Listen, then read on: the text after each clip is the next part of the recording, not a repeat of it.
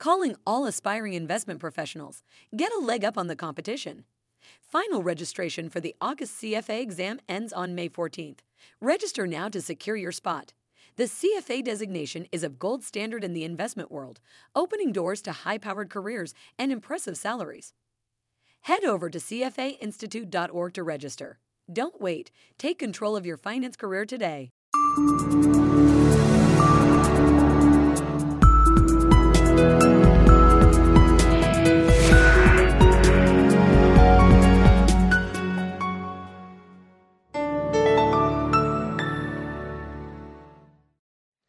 The European Commission wants companies to disclose more information on social and environmental issues. What information will be offered and who will benefit from it? These are some of the questions we'll discuss in this video interview. I'm Usman Hayat from CFA Institute, and I'm joined by Dr. Steve Waygood, who's a specialist in sustainable and responsible investing, and he's the Chief Responsible Investment Officer at Aviva Investors. Welcome, Steve. Thank you. So tell us a little about the European Commission's latest move about this enhanced disclosure for companies on social and environmental issues. The European Commission made their proposal in April this year. The proposal itself is really quite thin in the sense that the document isn't very long. But what's required is potentially an enormous amount more information from companies on not just the environmental and social and governance issues, the ESG area, which is an abbreviation that's often used in my space, but they refer to a lot of international standards and guidelines that have been built over the last few decades. And they're encouraging companies, boards, to think about which of those standards, guidelines, norms, whatever, are relevant to the firm, which ones are potentially material to shareholder value creation, and then to disclose their thinking and their management practices around those issues. In technical terms, it's following up from the Single Market Act, which they published in 2011. Commissioner Barnier has been the champion within the European Commission for it. And it's still only a proposal. It's something that still has to go through the Parliament and trilogue before it's ultimately approved. And honestly, if it isn't approved by May next year, we'll see it go into a wholly new Parliament cycle, and it will move the debate far further back than where it is today. Interesting. So tell us, what sort of a disclosure is actually expected, which is not being made right now, but will have to be made once the directive takes force? Mm-hmm. One of the things that they refer to, for example, is the Carbon Disclosure Standards Board, CDSB, and that, as you would expect, that talks about greenhouse gas emissions data. They also point to something called the United Nations Global Compact. The Global Compact is a much higher, much broader set of guidelines that can cover health and safety, it can cover human rights, it can also cover, one way of reading it, relations with customers and governments. And honestly, one of the things that we lack when we're investing is a detailed view on how companies are performing, not in financial terms, but in non-financial terms, their relationships with their customers. Are they retaining customers? What are customer complaints looking like? From a health and safety perspective, again, you can't measure those figures in financial terms, but what's happening to fatalities or lost time injury frequency rates? Or in government relations terms, what's happening with their compliance record? And routinely, those three areas are not disclosed in the main report and accounts and are often quite hard to come by. Whilst these things are called non-financial, I believe, and Aviva Investors is very clear, that they are absolutely relevant to valuation work, and the fact that we can't get this information leads to shorter-term investment decisions. Interesting. So investors will clearly benefit from this information because it's relevant for valuation, as you just explained. But what sort of companies will actually have to provide this information? Well, in terms of the number, some 18,000 companies will be in scope of this European Commission proposal. And in fact, they go to companies that are really quite small from an investment perspective. They talk about any company with more than 500 employees, with a turnover or a market valuation to the extent that they're listed. The turnover figures need to be more than 40 million. The balance sheet needs to be more than 20 million. These are euro figures. So whilst the Commission themselves are trying to look at all the companies fairly, the companies that have to consider this really do become, from an investment perspective, quite small. Our focus, my focus, has been on trying to encourage those companies that are worth more than 2 billion euros in market cap terms to publish this information. So mid-cap and above is really what I'm aiming at. The European Commission have definitely got all of those in scope and a lot more besides. Interesting. So you mentioned, it's large companies that interest you the most regarding this disclosure.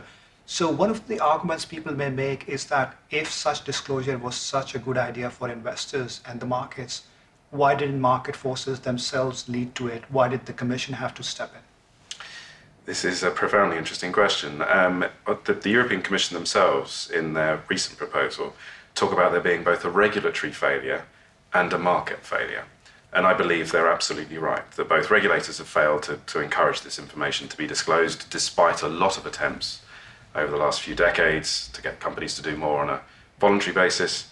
And I believe the market has also failed to encourage companies to disclose this.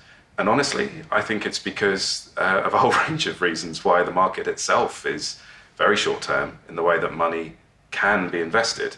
There's a whole section of the market that doesn't even need to know what the company does when it invests. If you're an index tracker, or if you're an arbit trader, or if you some quant styles, they don't even need to know what the company does. And those are becoming more and more popular as investment strategies. And many of the benchmarks that are set by many investment consultants tend to be too short-term themselves. So these issues of, say, employee relations or government relations or customer relations can be medium to long-term issues. And because they don't affect the share price today, tomorrow, or perhaps even next month, investors can and do overlook them. Interestingly, it's also because the information isn't disclosed to the market that investors don't need to worry about it. So it's almost a self-fulfilling circle. It's not disclosed, so it's not analysed, so it's not requested, so it's not disclosed. Do you see what I mean? Interesting, and the short-termism actually makes it worse. But is there a risk that if this information is disclosed, it will just become a tick box exercise for the companies and will not lead to actually the benefits which are intended? Definitely. And this has happened actually historically in some areas where company law has been changed within a few jurisdictions. One of the things that I fear is that the Commission proposal, as it's currently worded, will be overseen by regulators. It talks about the need, whilst it's a mandatory directive and it will be enforced at the national level through regulation, it is a comply or explain approach. So companies will be expected to comply with what's there or explain why they aren't.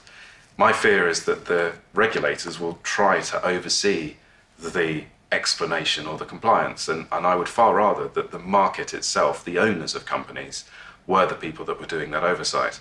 Our proposal to the European Commission, I was on the expert group that helped those writing it at the Commission do so, and our proposal to them there was that there was a vote at the AGM of listed companies where we could vote in favour, abstain, vote against explanations that were not good enough, or compliance itself that was not good enough. But that's missing. So yes, there definitely is a risk that the current proposal could become boilerplate. I see. And does this directive and is this ESG disclosure, does this relate to integrated reporting as well? Yes, it does. Integrated reporting is touched on in the preamble to the current suggested articles within the European Commission's proposal. For the audience that don't know what integrated reporting is, just to set it out briefly, integrated reporting is taking the issues that we've just been discussing and integrating it through the report and accounts in, for example, the chairman's statement, the chief executive's statement, key performance indicators, remuneration, and audit and internal risk through the whole report and accounts. Now, the actual proposal from the Commission doesn't talk in the articles about integrated reporting because they don't believe that the definition of it is sufficiently clear. And I do understand that point. I don't agree with it. I do understand it. What I'm very pleased by, though, is the Commission's insistence that it will be synchronised, the disclosure will be synchronised in an annex to the report and accounts, which means that the information will come out at the same time as the main numbers. All too often, we have to wait months, sometimes over a year, for the information from companies, and that's next to useless. how can we integrate this information into investment views if the companies haven't integrated their disclosure and at least synchronized them at the same time? Interesting. So this concludes our video interview on European Commission's efforts to enhance the ESG disclosures by European companies. Thank you, Steve, for your time. Thank you very much indeed. And thank you for watching.